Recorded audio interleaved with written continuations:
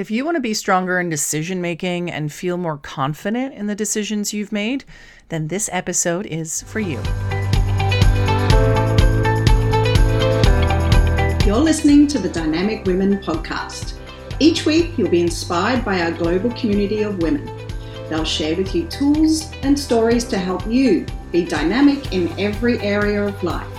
Here's your host, award-winning coach, and the CEO and founder of Dynamic Women, Diane Ralston.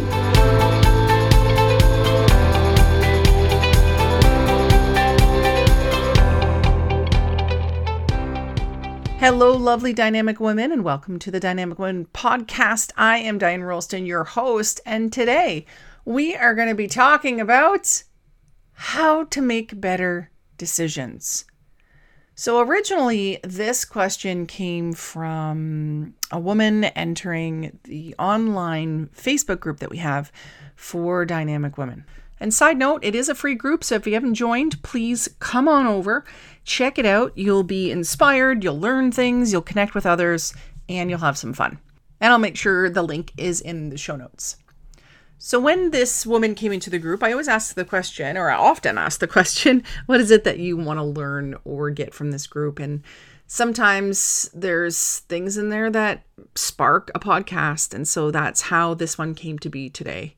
She said, how do I become stronger in decision making? And so today in this episode, I'm going to talk about what you can do in advance of making any decisions, what you can do in the moment of making decisions, and then what you can do after the decision making so that you stay strong in that decision and confident. I'd like to start first with just some of the troubles that come from not being strong in decision making or not feeling like you're making really good decisions. So it can cause just a state of worry, anxiety, procrastination, perfectionism. And really, if you're not going to make a decision on something, it holds up your life. It stops you from going after opportunities. You might miss that window of time that you have to be able to go for something. It can cost you relationships.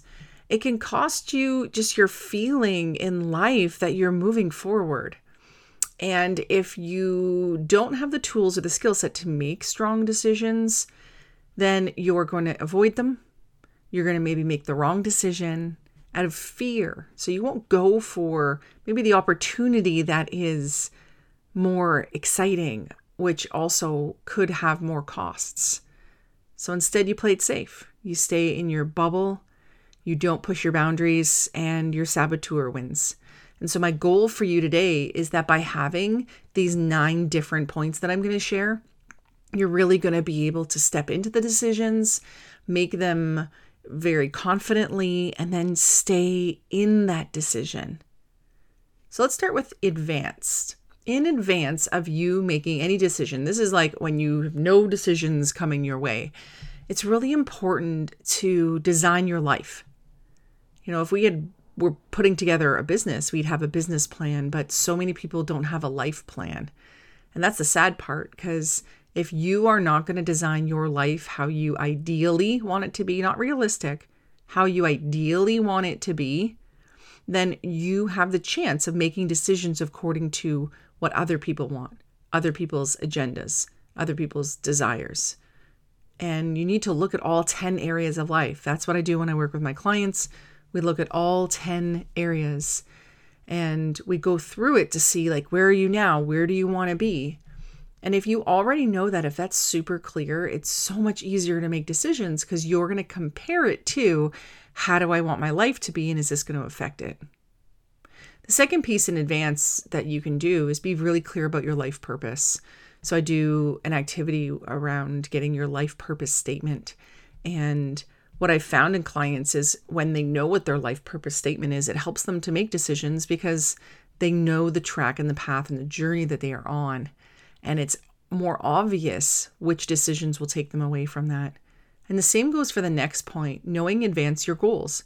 When you know what you want your ideal life to be and you know what your life purpose is, it's much easier to create your goals.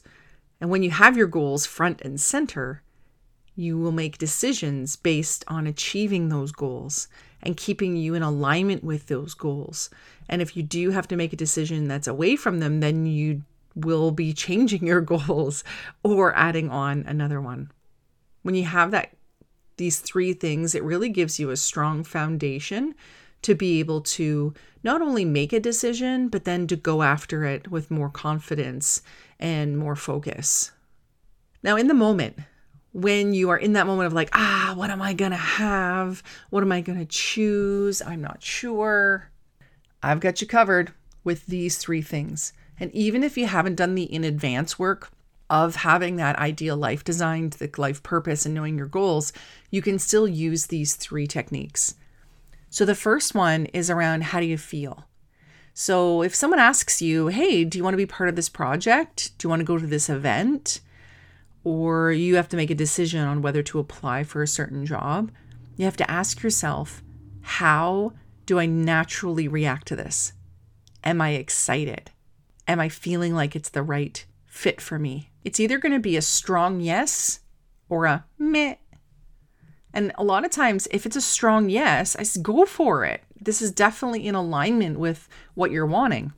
But if you get an email and you're like, meh, I don't know, then a lot of times that meh feeling or I don't know means that you're not really excited about it. You're not jazzed about it. Now, this is not to be confused with that feeling of, oh my gosh, I'm so nervous. I don't think I can do this. That's out of my comfort zone. That's a very different feeling. That's like anticipation or worry or a little fear about, can I do this? And that's based on your limiting beliefs.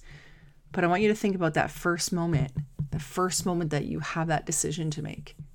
Which way is a strong yes? Now, in some cases, it's not a strong yes. And it's not even like, I don't think I want this, because it's between two different situations. So for example, it could be, do I want to have another child or not? We've got a couple of children and our life is really in a good place, but now's the time to make a decision if we have another one. Or the option might be, do we move? Do we move to this new place?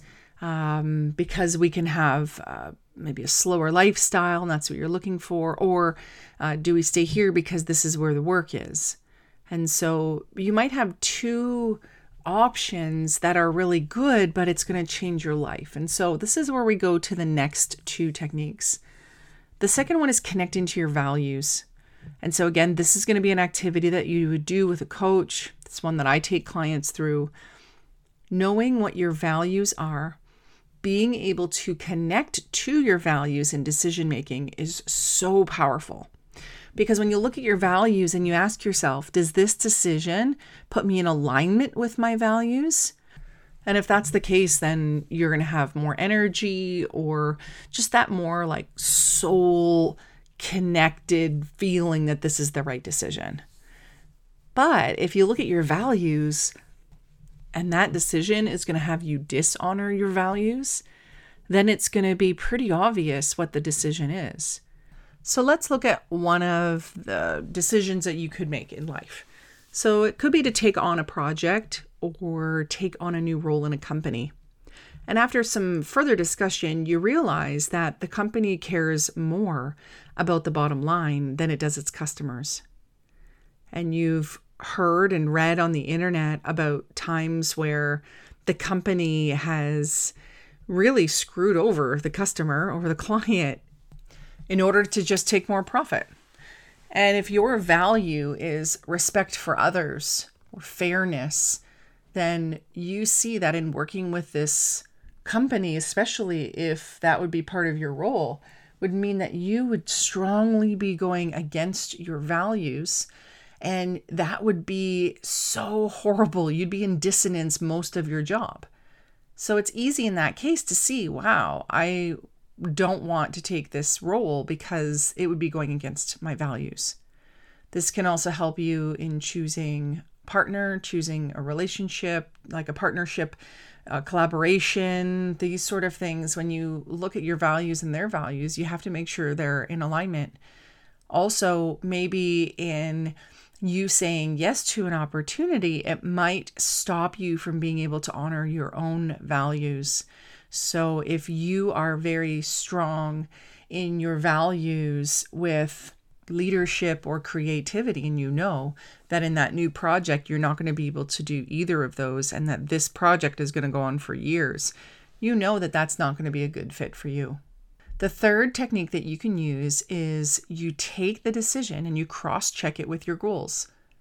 You can ask yourself a very simple question. Does this move me toward my goals or away from my goals? I've had clients come to me with a really amazing opportunity, maybe to have a radio show. Now with those, you got to make sure that it's not just a pay to play.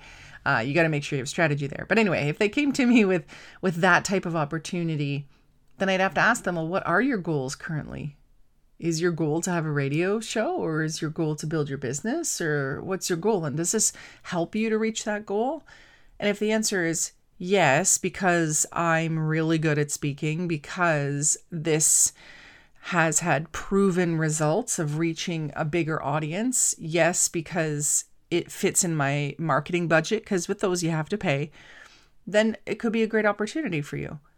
But if your goal this year was maybe, let's say, to write a book or to spend more time with your family or focus on your health, and this was just going to be one more thing on your plate, then it's not going to move you towards your goals. And next year it might be a great choice because your goals have changed. But for right now, you have to check any decision making against your current goals.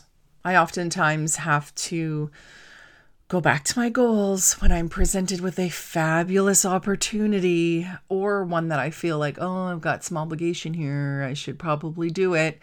When I go to my goals and I see what I'm trying to accomplish and the amount of time, energy, and money that I have to do it, it helps me to know, as amazing as it is, I have to say no because I need to say yes to my current goals. Now, after you make that decision, the after moment, I've got 3 things to help you to stay committed to that decision. Now, a lot of times just being in that decision making of like, oh, should I do it? Should I not? Should I go this way or should I go that way? That can just be in and of itself depleting of energy and motivation and focus. But once you make that decision, you can get the ball rolling. You can dive in and go for it. And to solidify that decision as fast as you can, number 1, get into action. So if the decision is, yes, I'm going to join the gym, then get on the phone and call today. If the decision is to put in a proposal to be a speaker at a conference, then start filling in the form today. Or at least figure out exactly when you're going to do it. The second thing you can do is share with others. Tell others you're going to do it. Because the greatest way to keep you accountable is to have someone say, hey, so how's that podcast going? Or, hey, how's writing of the book going? Right? When people check in on you because you've shared with them, that definitely is going to get you into action. You've probably been in that situation before. And when you do tell others, it is a commitment piece. They know that you've said it, you know that you've told them, and to be witnessed in that moment and have them react in a positive way. So choose wisely, people. Choose wisely who you tell. When you share something and they get excited, it helps to motivate you. So the third thing you can do after you make a decision is put the steps, put the actions in your calendar, or make some sort of habit or routine adjustments. So if you've decided to get up early, like be part of the 5 a.m. club, then a habit or routine adjustment you're going to make is your bedtime. Maybe it is using electronics in the evening. Maybe it's what you eat or drink at night. So you might have your last coffee at noon and tell yourself you're going to turn off all electronics at 8 o'clock so you can go to bed at 9. You make those habit or routine adjustments in order to be able to really cement in that decision and move forward in it. Putting it in your calendar as well, putting the different steps that you need to take helps you to stay committed to that decision. So now you know the 3 things you can do in advance of making any decisions, 3 things to do in the moment of making decisions, and 3 things to do after you make decisions. I'm curious though, which of these 9 points is the one that really is going to make a change for you. Just put a quick comment below. Let me know which of these points is best. And if you have any questions, also ask on this topic or another. I'm happy to cover it in a future podcast. If you haven't yet, hit subscribe so that you don't miss out on receiving the future podcasts that I put out. And don't forget to write a review if you haven't yet. And email team@dianerolston.com when you have, so that we can connect who you are with your mailing address and send you something special in the mail that I actually put together myself. So until next time, stay dynamic. Take care. Bye.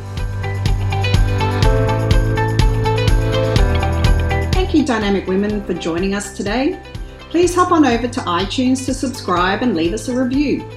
Who do you know who needs to hear our message? We'd love it if you'd share our channel with your friends and family. If you're ready to be more dynamic, have more balance and more success, head over to www.dynamicwomenclub.com/free gift for your Key to Success book. Stay dynamic.